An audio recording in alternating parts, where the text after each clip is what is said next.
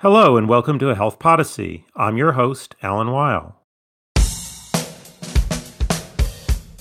There have been long-standing efforts to reduce the incidence of preterm and low-weight births since they're associated with adverse outcomes for infants with effects that can last a lifetime. There have also been long-documented disparities by race and ethnicity in these adverse infant outcomes in the United States. For example, rates of preterm birth for non-Hispanic Black infants are more than 50% higher than rates for non-Hispanic white infants. But categories like Black, Hispanic, and Asian are very broad. They encompass large numbers of people from very different backgrounds. What do we gain and what do we lose when we report and use data on adverse infant outcomes that groups people into these large categories? That's the topic of today's episode of A Health Podyssey. I'm here with Clare Brown, Assistant Professor in the Fay W. Bozeman College of Public Health at the University of Arkansas for Medical Sciences.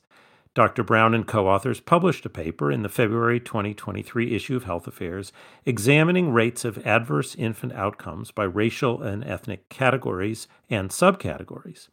They find that disaggregating broader racial and ethnic categories can reveal important intragroup variation in rates of low birth weight and preterm birth. We'll discuss these findings on today's episode. Dr. Brown, welcome to the program. Thank you. I really appreciate the opportunity. I'm looking forward to talking with you today about these important findings. This is something we don't often do with the data, and you're going to tell us what you did. So let's start with the topic. You looked at adverse infant outcomes. Can you just give a little more of a sense than I was able to in the introduction of what those are and what do we know about why they happen? So in this particular study, we looked at low birth weight and preterm birth. Low birth weight is a birth that's less than about 5.5 pounds. It's technically 2,500 grams. And a preterm birth is a birth that's less than about 37 weeks gestation. There are a number of different factors that can increase risk for having a low birth weight or preterm birth. Some of these factors are demographic and aren't easily able to be changed, so like maternal age. Someone who's very, very young or has increasing age, the risk of low birth weight and preterm birth is higher. There's also a number of clinical comorbidities that may increase risk for low birth weight and preterm birth. So things like diabetes and hypertension. Having those conditions, particularly if they're not under control, can certainly increase your risk. We also have a growing understanding of how mental health conditions can impact low birth weight and preterm birth risk. Individuals who are exposed to chronic stress or may have experienced anxiety over the long term may have higher cortisol levels, which may increase risk for these outcomes. So there's a lot going into this, and it's really a priority at a population health level to try to bring these adverse event rates down. Now, anyone who's sort of worked in healthcare has heard about differences across race and ethnicity and things like infant mortality, life expectancy. What do we know about racial and ethnic disparities in adverse infant outcomes? What do we know about the disparities, and what do those disparities tell us? These are one of the largest health disparities, infant and maternal outcomes both. Black infants have around twice the rates of low birth weight and preterm birth. We have higher rates among Asian and Native Hawaiian and Pacific Islander groups. Hispanic populations have around 10% higher rates. But ultimately, what this indicates is lower population health among those groups. As you indicated, infant outcomes are one of the primary metrics to measuring population health. It's something that's theoretically preventable. There are a lot of components that go into increased risk for adverse infant outcomes that we can mitigate that and we can reduce those risks. So if a population has high rates of these outcomes, that's an indication that that population isn't as healthy as a population that has lower rates of those. Yeah, so this really captures a lot about inequities in our society. And now let's go into what you focused on, because you did something I think really important and relatively unique in the literature. You, instead of just looking at these broad categories, looked at subgroups. So instead of just Asian, for example, which is how we often categorize a population, you looked separately at Filipinos, at Vietnamese, at Chinese, and the like. Why'd you do this? Why is it important to subdivide these large groups? So the reason that it's important is that within these broader categories, there are dozens of subpopulations. They're the ones that I was able to look at, the ones that data are captured for. So I had 7 different Asian groups, 4 different Native Hawaiian, other Pacific Islander groups, 5 Hispanic groups. But there are a number of other populations that are more granular that could fall into these categories. But what happens when we use these broader categories is we're masking potentially very large disparities and certainly masking cultural differences that may exist within these groups.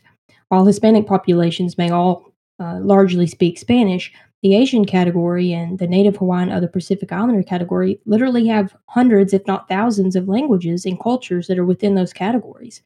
You think of the continent of Asia, and it's very large. And I think that something that made me think about this was that during the COVID-19 pandemic, there were some Asian subpopulations that maybe were more discriminated against than others. So those who were Chinese maybe faced different levels of discrimination than those that identify as Asian Indian. Although we capture both of these under this broader Asian category.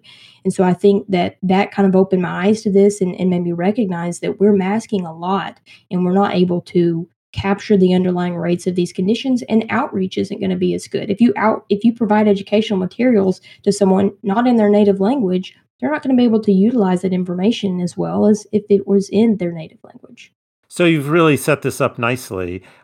Let's get to the findings in the paper. You showed levels of intra-race and ethnicity variation, and also across the broader racial and ethnic categories. Tell us a little bit about what you found, and maybe in this instance, because there are a lot of charts and graphs in the paper, a couple of examples that might drive this home. Yes, there are some relatively large charts, and that highlights exactly the point that there are lots of different subcategories within these broader categories. So the largest difference, let's take low birth weight just as an example. Again, I looked at both low birth weight and preterm birth, but just for simplicity, for low birth weight, the largest disparity was in the broader categories was between white and black populations. So that ranged about 2.2 fold, so about twice the rates among black versus white individuals. I do want to point out that in this study, I was looking at singleton births. So this was looking at when a mother had only one child, so not twins and triplets. And we do know that the rates of these adverse events are much higher when you have a multiple birth. But between white and black, the rate was about double for black women versus white. However, the disparities or the variation within categories was larger for the multiple race group. So that multiple race category was about 2.3 fold, which is not incredibly larger, but it is. 2.3 is bigger than 2.2. And there was 21 multiple race categories that we looked at. And when you stop and think about it, it makes sense. We are combining into this multiple race group someone who is, say, Asian and white, as well as someone who's, say, black and Native Hawaiian, other Pacific Islander. Those are people who literally live in different hemispheres. And so it's interesting that we that is something we regularly do as researchers or as policy advocates. And we can talk more about potentially the implications and next steps for that. But we did see larger variation in terms of within the multiple race category versus what we saw between the lowest and highest rate when we were looking at just the category rates. So just to capture that, you can look at these broad categories and you see big differences across them, the ones that most of us have heard about historically. But when you look inside a category, in some instances, in many instances, you actually find more differences between the subgroups within that category than you find between one category and another. Is that the right way to understand this? Yes, that's exactly correct. That there's extreme variation within these broader categories. So within Filipino, Asian Indian, Chinese, etc., within that broader Asian category. Well, this is really interesting. I want to talk a little bit about the implications of these findings. We'll do that after we take a short break.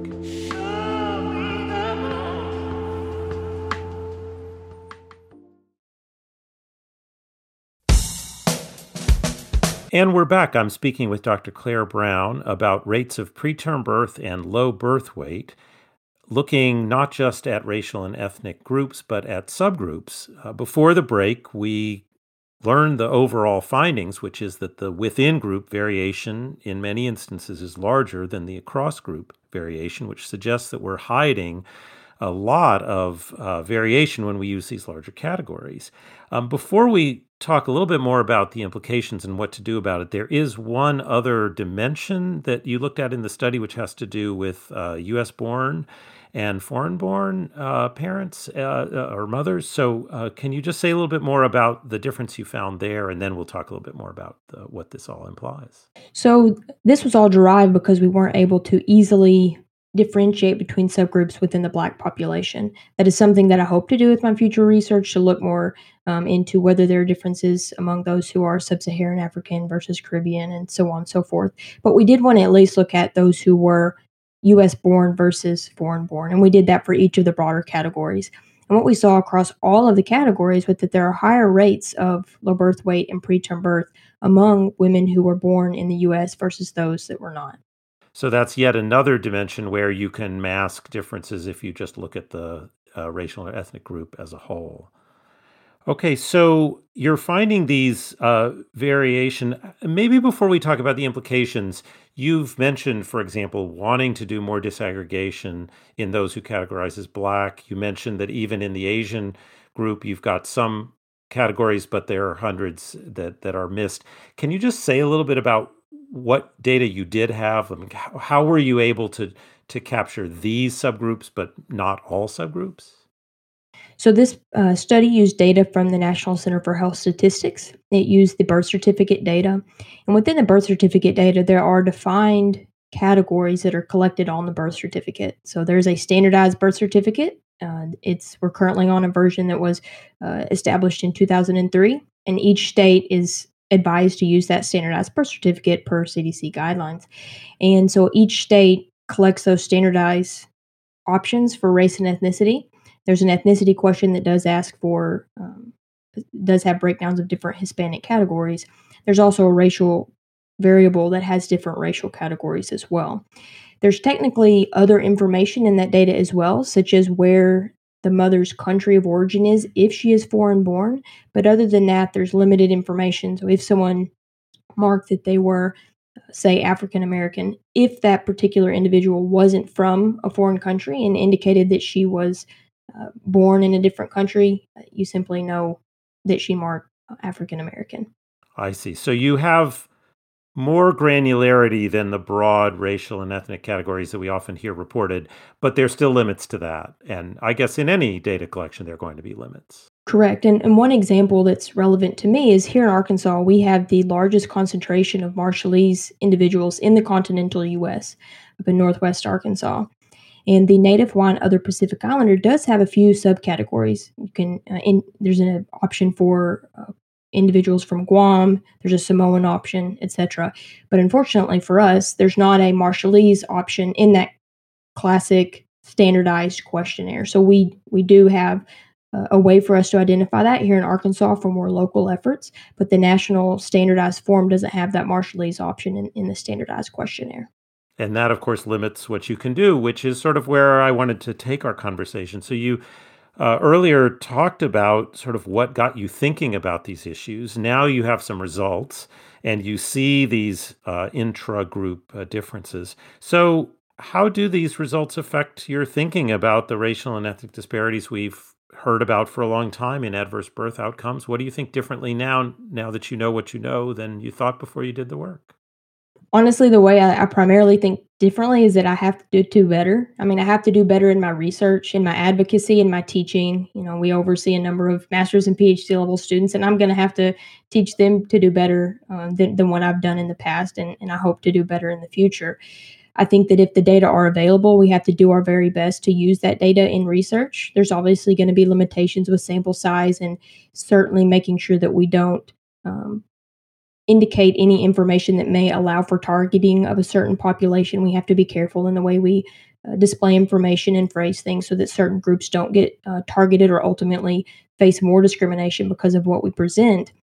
But if the data are there, we really need to do better at using it. As a journal reviewer or someone who advises different types of research, I think that I'm going to ask questions about that in the future. When I'm reviewing a journal article, if someone is making an argument for racial disparities, I'm going to say, well, were you able to look at more granular levels, maybe as a secondary analysis or an appendix or something that's something that should be thought about. In terms of advocacy, I think most of my work would be able to be done locally, either here. I'm at a university institution. So, is there anything we can do in the data we collect on our students or on our patients here at the hospital that could help elucidate more granular disparities that are faced by our patients and our students and the community members that we work with regularly?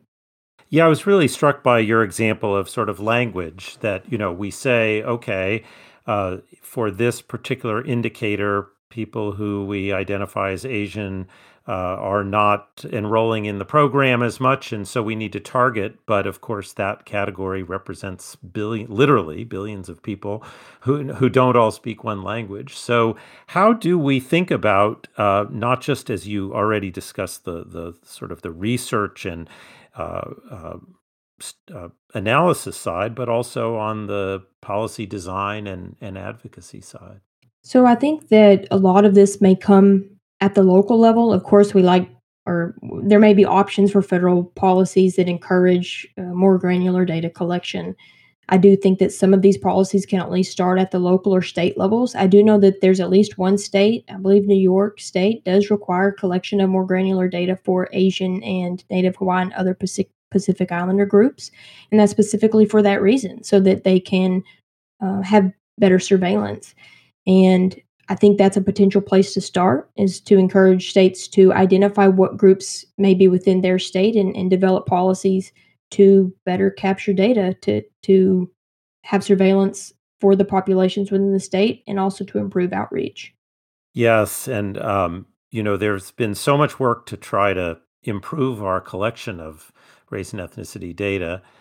We still have a long way to go, but we're going to have to go even farther if we want to be able to look at subgroups and do real analysis that's helpful. I'm also mindful of the notion that for descriptive statistics, your sample sizes, you can live with a certain sample size. If you're trying to measure program impacts, where maybe the incremental effect of a program is quite small, to then be able to measure those by subgroups is going to get even harder and harder. So probably the our ability to use what we can use these data for is going to depend in part on what questions we're asking. Certainly, and I want to similarly highlight that I did use 5 years of data. So, I mean, this is something I did have to combine lots of years so that I could look at these outcomes.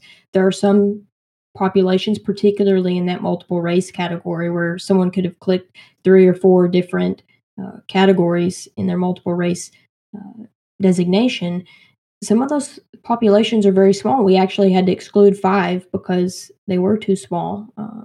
And so I think that's something to think about at an excellent point. And there are analytic methods to compensate for some of that. And that's probably out of scope for this discussion, but it's something to look into, that there are potentially ways that we can mitigate small sample sizes, analytic challenges, etc. And that may be a good next step, is to have a standardized way to do that so that we can use more granular designations. Well, Dr. Brown, thank you so much for doing this work and for providing a very precise quantitative picture of how much we lose when we use these broad categories. You were able to do it in this one domain, but I think it will get people thinking about it in others. It's really important work that I think will have longstanding implications, not just in this area. So thank you for doing it, and thank you for being my guest today on A Health Podyssey. I really appreciate it. Thank you so much. Thanks for listening. If you enjoyed today's episode, I hope you'll tell a friend about A Health Podyssey.